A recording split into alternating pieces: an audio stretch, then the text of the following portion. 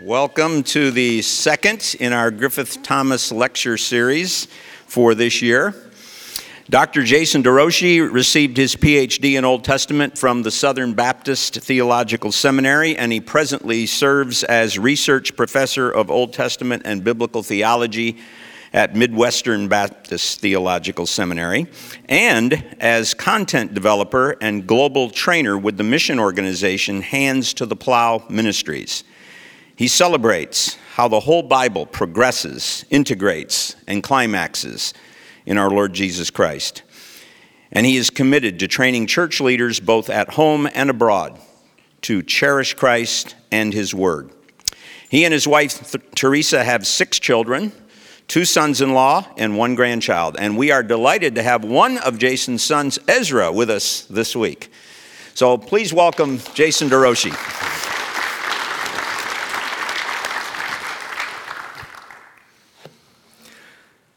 Upon his resurrection, Jesus opened his disciples' minds to understand the Old Testament scriptures. He thus said, "It is written that the Christ should suffer, and that on the third day rise from the dead, and that repentance and forgiveness of sins should be proclaimed in his name, beginning from Jerusalem, to all nations. You are witnesses of these things. And behold, I am sending the promise of my Father upon you, but stay in the city until you are clothed with power from on high." Luke 24. The prophet Zephaniah proclaimed not only the sufferings of Christ, but also his rising and the mission his victorious reign would spark. I encourage you to turn with me in your Bibles to the book of Zephaniah. I delight to be back with you for this second of the Griffith Thomas Memorial Lectures. Continuing in Zephaniah, this study today will evaluate the prophet's 2 main exhortations, and then we'll consider their relevance for the church today. My title is Seeking God and Waiting, Hope on the Day of the Lord, from Zephaniah 2, 1 through 4, and Zephaniah 3, 8 through 10. This prophet portrays Yahweh as a mighty warrior who will decisively eradicate all evil and save those who have sought him. The punishment on the day of the Lord will come as cataclysm, conquest, and sacrifice, as God's fiery wrath will blaze against all unrepentant sinners, consuming the earth as we know it. The question before us is, will you be hidden when that day of wrath comes? Joel says the day of the Lord is great and very awesome. Who can endure it? Similarly, Nahum writes, who can stand before Yahweh's indignation? Who can endure the heat of his anger? His wrath is poured out like fire, and the rocks are broken into pieces by him. Zephaniah 1:17, God announces, I will bring distress on mankind so that they shall walk like the blind because they have sinned against the Lord. We read in verse 18, in the fire of his jealousy, all the earth shall be consumed. For a full and sudden end he will make of all the inhabitants of the earth. How desperately we need hope on the day of the Lord. To that end, pray with me. Our Father in heaven, may your name be shown holy, your reign be realized, your will be done on earth today, in this place, as it is in heaven. These are dark days, God, and they will grow only darker when your judgment reaches its peak. So may we now be a people who seek first your kingdom, your righteousness. Having been justified by faith through Christ's blood, I pray that you would help each of us know peace with you, experiencing the hope of being saved by Christ from the wrath of God. May we with one voice call upon your name and make known your marvelous deeds among the peoples. Amen. Having established the need to revere God in chapter 1, Zephaniah shifts from the setting to the substance of the Savior's invitation to satisfaction. He signals this move first by there being no connection between chapter 1 and the beginning of chapter 2. No conjunctions whatsoever. Look with me there. And then it is here in 2:1 that he first introduces the Hebrew imperative, command forms, which always have the highest level of appeal. The primary exhortation develops in 2 stages. Seek the Lord together to avoid punishment, and wait for the Lord to enjoy satisfying salvation. Stage 1 of Zephaniah's exhortation, seek the Lord together. Chapter 2, 1 through 4. Stage 1 of Zephaniah's exhortation includes a charge to bundle or gather together in submission to the Lord. A charge to seek the Lord in righteousness and humility. And then 2 parallel reasons to seek the Lord together. We're going to focus here on the charges in verses 1 through 4. Zephaniah's charge to bundle together in submission to Yahweh.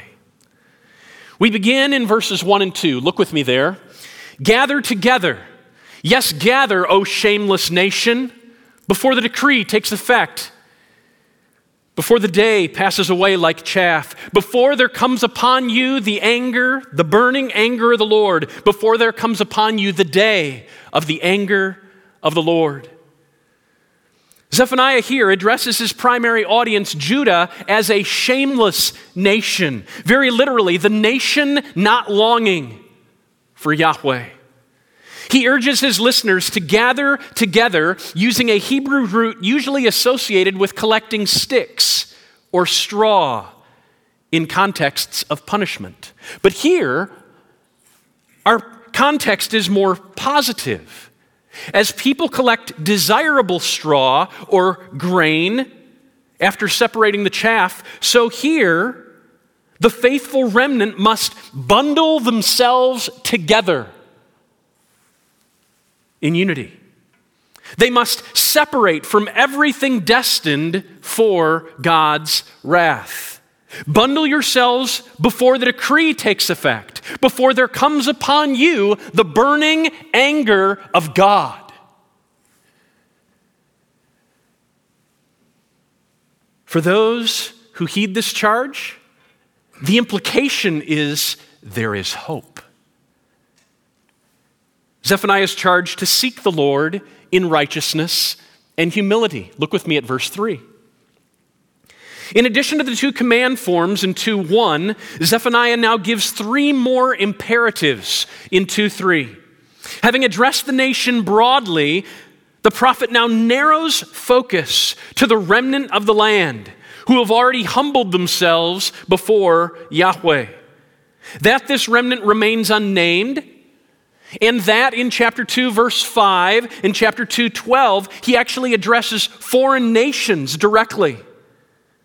This suggests that Zephaniah's broader audience includes the remnant of faithful not only from Judah, but beyond.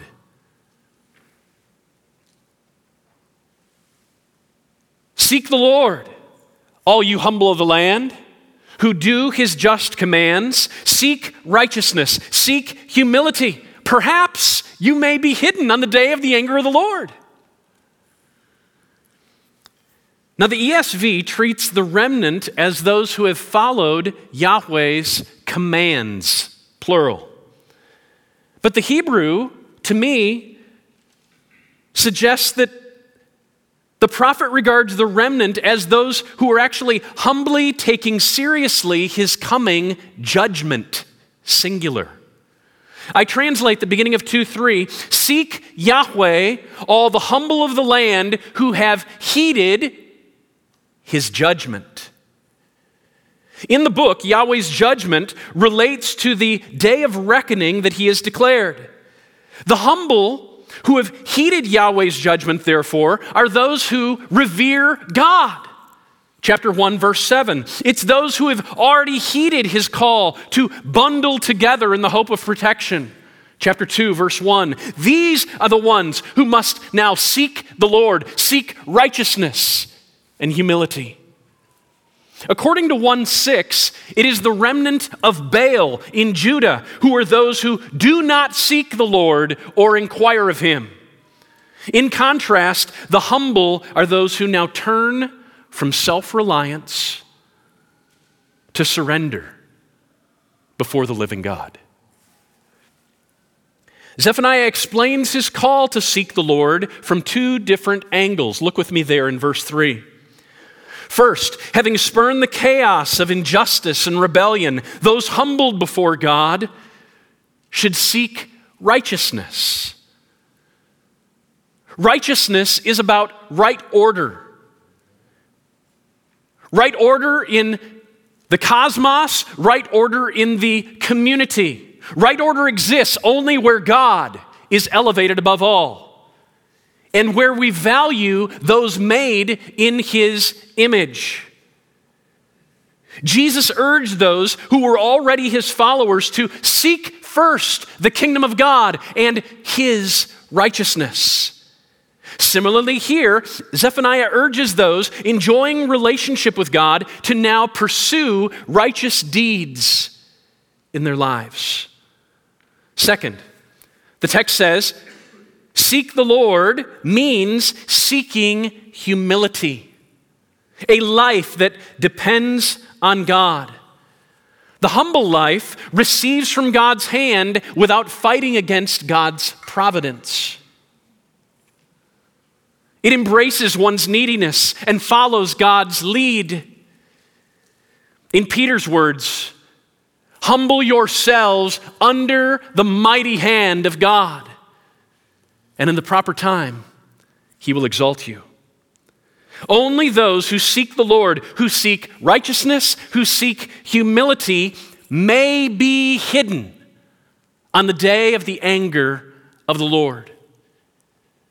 The prophets regularly use qualifiers like may or perhaps to help their hearers hope in but not presume on God's favor.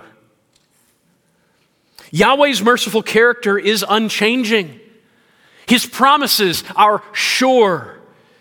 And Zephaniah elsewhere emphasizes without question both the true potential of reconciliation with God and the certainty that the Lord will indeed preserve his remnant.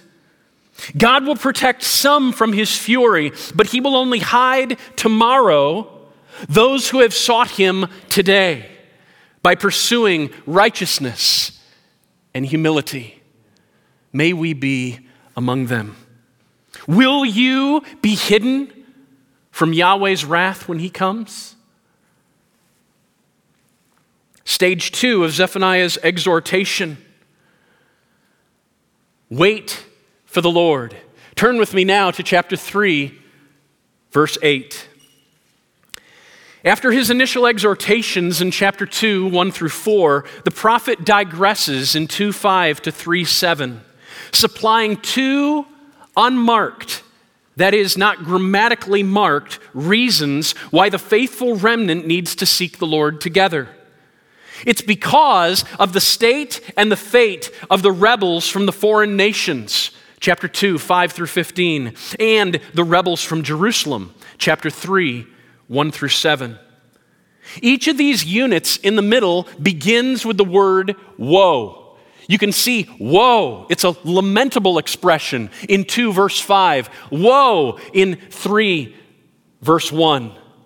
First against Judah's neighbors, then against Jerusalem herself. God's wrath is coming, and not one unrepentant sinner will escape his judgment, including those in Judah.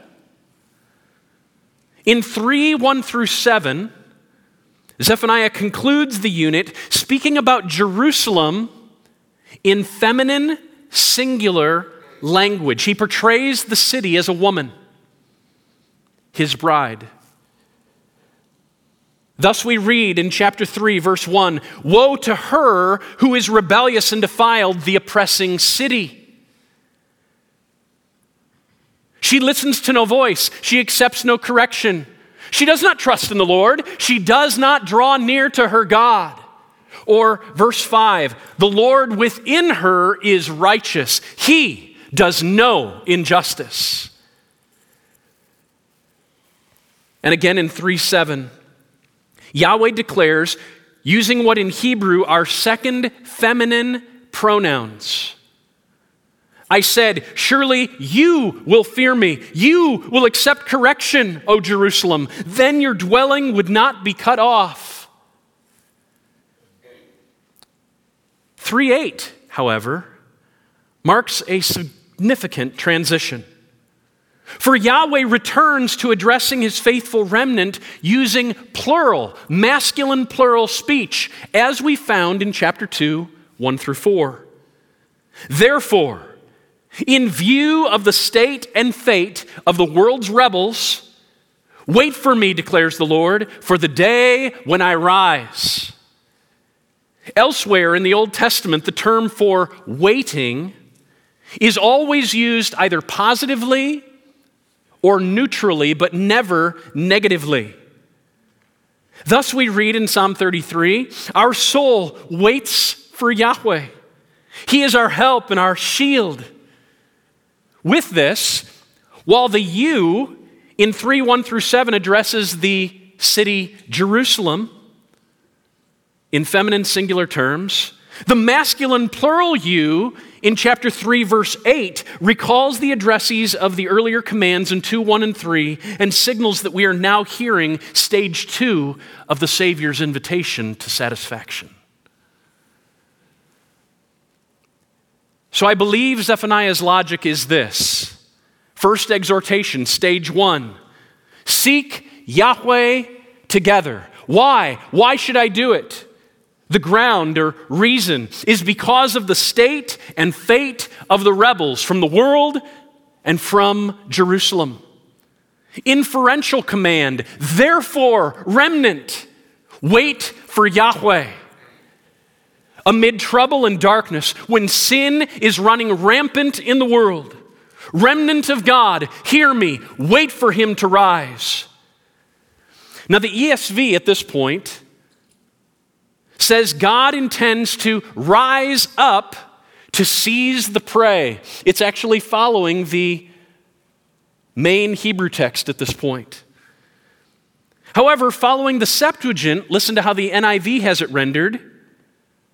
Wait for me to rise up to testify as a witness in the covenant, in the context of judgment. And for a number of reasons, that reading seems superior to me. But regardless, what follows now, wait for me to rise, what follows now are two reasons why God wants his people to wait. Look with me now at verse 8. Both of these reasons in verses 8 and the beginning of verse 9 begin with the conjunction for. And the second reason can only apply to a hopeful people. Look first at verse 8. Yahweh declares, "Wait for me, for my decision is to gather nations, to assemble kingdoms, to pour out upon them my indignation, all my burning anger. For in the fire of my jealousy, all the earth will be consumed." The first reason that the faithful followers must persist in their hope of salvation is because God still intends to judge the wicked. How long, O Lord? He's coming. He will act. He will work justly and eradicate evil. Take hope in this. Although at present injustice still reigns, Yahweh has determined to gather for judicial assessment all people groups, nations, all political powers, kingdoms. This ingathering recalls the working of God in Zephaniah 1, 2, and 3. He will do a great ingathering. And not only that, it recalls the sacrificial imagery of chapter 1, verses 7 and 17 and 18.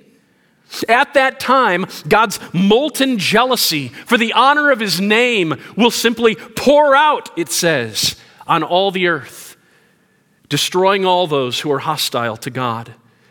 The fires of God's just wrath will consume his enemies. And because the coming punishment is certain, the remnant of Judah, the remnant in Judah and beyond, must continue to wait in hope, confident God will act. Take hope today. Look now at verse 9. For the second reason Zephaniah gives for the faithful remnant to persist in Godward trust is this: wait for me, declares the Lord, for the day when I rise up, for, here it is, at that time I will change the speech of the peoples to a pure speech, that all of them may call upon the name of the Lord and serve him with one accord.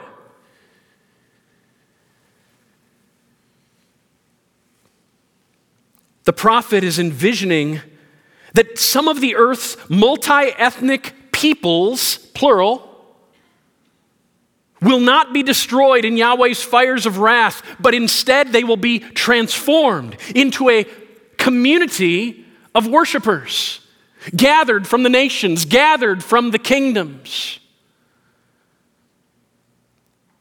God will purify the lip or the speech of this multi-ethnic group, this international remnant. Or as the Septuagint renders it, he will transform their tongue. This change will result in them calling on Yahweh's name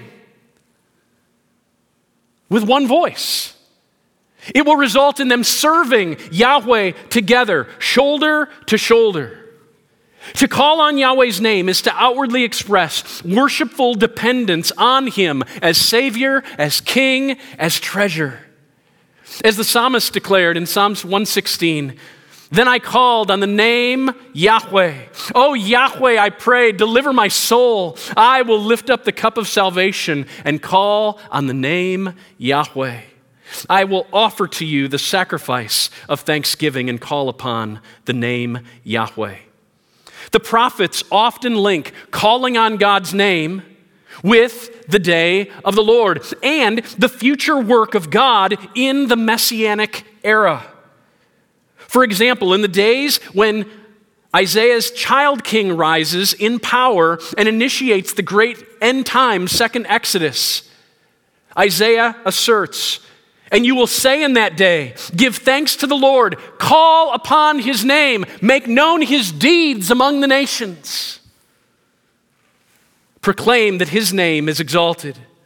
Similarly, in a day of the Lord context, Joel says, everyone who calls on the name of the Lord will be saved, using the exact same phrase as in Zephaniah 3. The day of the Lord includes not only punishment, it includes renewal, new creation, the transforming of once hostile peoples from the nations and the kingdoms of mankind into servants of a new king who call out to him for help in thanksgiving, in praise. They may smell like smoke, but their lives have been preserved because they look to the one who alone reigns, who saves, and who alone satisfies. Zephaniah 3:10, look with me there now. It clarifies that 3:9 is actually envisioning the reversal of past judgment. And it intentionally uses one people group, Cush, as the only example of global restoration. Look with me. From beyond the rivers of Cush, my worshipers, the daughter of my dispersed ones, shall bring my offering. In Zephaniah's day, Cush was the center of Black Africa. It was located in modern Sudan, its rivers, the White and the Blue Nile. As I noted in my first lecture, Zephaniah was likely biracial, having both Cushite and royal Judean blood. Furthermore, back in Zephaniah 2:12, he pointed to Cush as the starting point for God's global destruction. The region of Cush and the people associated it were named after Cush, Noah's grandson through Ham. Cush's son Nimrod is the very one who built Babel, Genesis 10, from which God dispersed all the peoples of the earth, Genesis 11. We first learn of Cush in Genesis 2, where it's identified as a terminus of one of the 4 rivers flowing from Eden.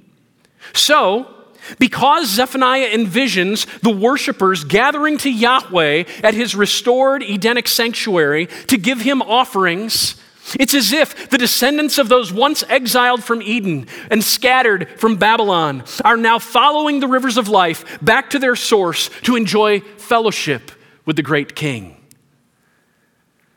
Significantly, the worshipers Zephaniah foresees are made up of an ethnically diverse group from the world's peoples. All of them have transformed speech or language, such that they call on Yahweh's name, and God calls these worshipers the daughter of my dispersed or scattered ones. This language recalls Genesis 11:9, which notes that the place was called Babel because there the Lord confused the language, same term, of all the earth. And from there the Lord dispersed, same term, them over the face of the earth. Indeed, in Zephaniah 3:9 and 10, we find 8 terms at least that appear in Genesis 11, 1 through 9. People, lip, call, all, name, Yahweh, one, and disperse. In the Old Testament, it is only in Genesis 11, 1 through 9, and Zephaniah 3, 9 and 10, where we find this grouping of language. And indeed, there is no other texts that pair the language of speech or lip with the verb disperse when it signals exile. Thus, I believe Zephaniah is actually portraying Yahweh's coming transformation as a reversal of the punishment of the Tower of Babel. In summary, Zephaniah 3, 8 through 10 portrays the day of the Lord as both punishment and renewal. He uses these images to motivate the faithful remnant to wait for God. Yet in what part of salvation history is Zephaniah's grand vision of the day of the Lord fulfilled? And it's that question that I want to focus on for the rest of my lecture. I want to propose that it relates not only to Christ's second appearing, but also his first coming and the age of the church that we are now enjoying. And I believe this is made clear when we consider how the New Testament uses and interprets Zephaniah 3, 8 through 10. So some New Testament reflections on this very passage. In Zephaniah 3, 9 and 10, God promises to develop his new creational international community at that time. Namely, during the day of Yahweh, when the fires of God's just judgment burn against the rebels of the earth's nations and kingdoms. Now, from one perspective, Paul asserts that concerning the coming of our Lord Jesus Christ and our being gathered together to him, that day of the Lord will not come unless the rebellion comes first, 2 Thessalonians 1. Similarly, Peter highlights the future, unexpected nature of this day when he says, the heavens and the earth that now exist are stored up for fire, being kept until the day of judgment and the destruction of the ungodly. Zephaniah is envisioning that day. 2 Peter 3. Nevertheless, while in one sense Yahweh's day that Zephaniah envisions is still future for all the world, there is another very real sense in which the day of punishment for the elect is now past time. And Christ's church is even now enjoying the transformed speech, the unity, and the worship envisioned in Zephaniah 3, 9, and 10. Remember, Peter declared that all the prophets, including Zephaniah, foretold the glories of Christ that would be preceded by his sufferings. Glories that would include the days of the church, Acts 3, 18 and 24, 1 Peter 1, 10 and 11. Zephaniah never explicitly mentions the Messiah.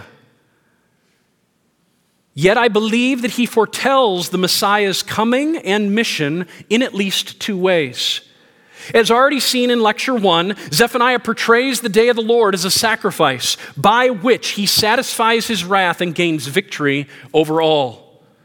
Growing out of this imagery, in Christ's first coming, he serves as the object of God's wrath against sin, representing all the elect from the nations gathered to him.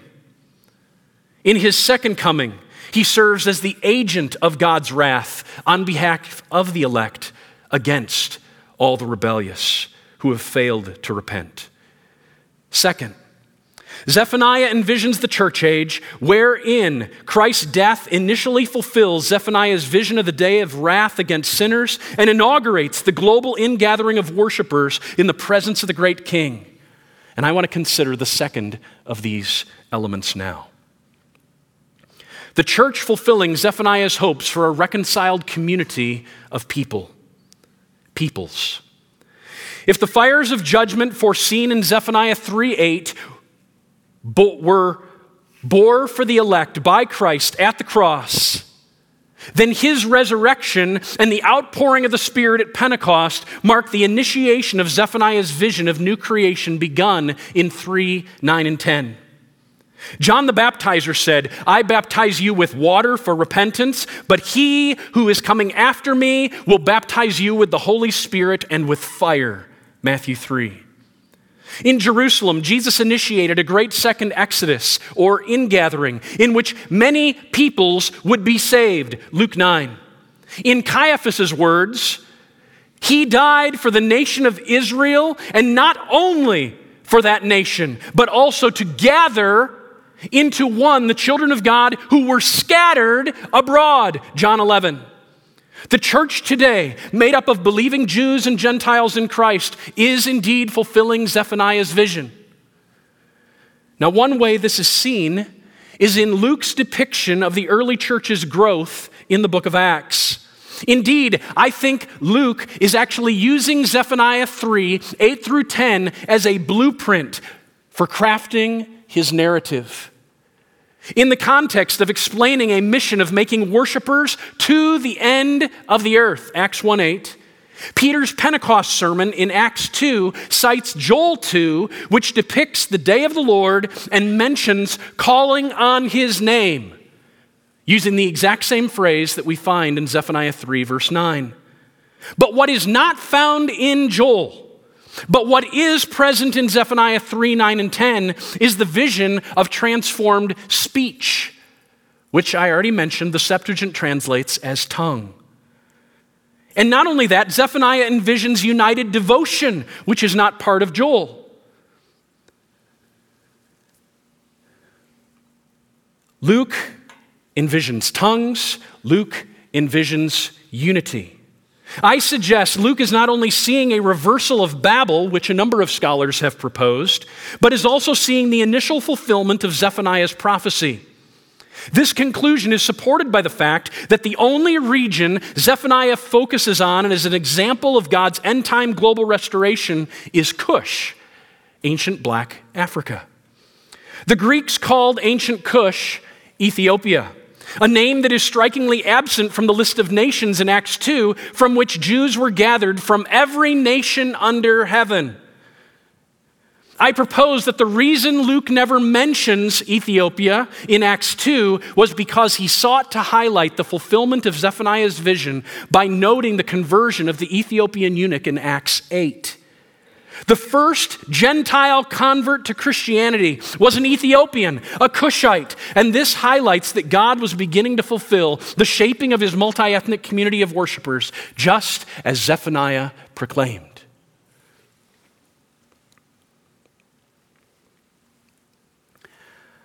So what? A proper response to what we have seen. Number one, I urge you today, continue seeking the Lord, pursuing righteousness and humility. Alec Motyer has rightly noted that in the Bible, the only way to flee from God is to flee to Him. Zephaniah yearns for his audience to be free from the fear of death, to experience the holiness without which no one will see the Lord. He thus urges his audience to hunger for the Lord with a proper orientation of life, righteousness, and to hunger for the Lord with a proper disposition of the heart, humility. Treasuring God should awaken love for others and then also nurture a sense of personal neediness for something more than the world has to offer. To seek the Lord by pursuing righteousness and humility, we must first turn from self-reliance and self-exaltation to a radical God-dependence and God-exaltation. With John the Baptizer, may we be among those who say, "He must increase, but I must decrease." It's the impoverished, not the proud, who engage in prayer and in praise. By these God-treasuring acts, we magnify the Lord's greatness, his sufficiency. God opposes the proud, but he gives grace to humble people. Only in seeking the Lord is there any hope for protection on the day of wrath. But there's another element. To truly seek the Lord by seeking righteousness and humility requires living impartial and loving lives rather than being those who abuse. We must image God's character and we must value those who are made in his image. Too easily our God-given proficiencies and power and possessions move us to forget that God is the great giver, and it can move us to elevate ourselves over others even at their expense. This was the case in Zephaniah's day. Yet the Lord is one who practices steadfast love, justice, and righteousness in the earth. And knowing him means that we will indeed mirror in practice his delight in such things. May God help us. This type of living is what Zephaniah meant by seek the Lord, seek righteousness, seek humility. Finally, wait for the Lord. We live in a beautiful but very broken world. Beautiful because the creation displays the grand design of its creator, yet broken because the Adamic curse affects and infects everything. Family celebrations are tempered by car accidents and cancer. Marvelous vistas become context for mass executions of Christians. City parks designed for child play become the place of riots and kidnappings. Disease runs rampant. Earthquakes, we've been reminded of this, destroy thousands. People lose jobs. The global economy plummets. The global pandemic of alien guilt continues to produce sinners who sin, leading them to perform injustice against the living God and to devalue those made in his image. Believers today, we live in the overlap of the ages after Yahweh has already atoned for sin through the death of his Son, yet before he has eradicated all evil and carried out the final judgment. The already aspects require that we call on Yahweh's name and serve him together.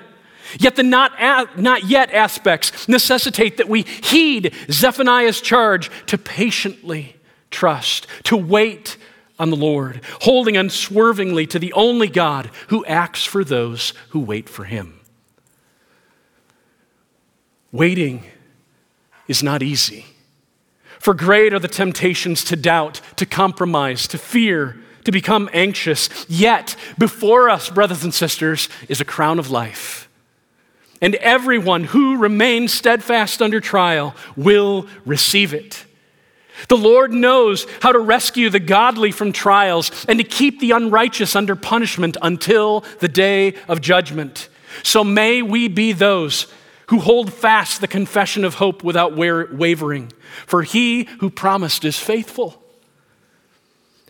And after you have suffered a little while, the God of all grace, who has called you to his eternal glory in Christ, will himself restore, confirm, strengthen, and establish you. Amen. Father, what hope we have, a living and abiding hope through the precious blood of Christ. to an inheritance that is imperishable, unfading, kept in heaven for us. Help us persevere in patient trust, seeking you together for the glory of your name. Through Jesus I pray, amen.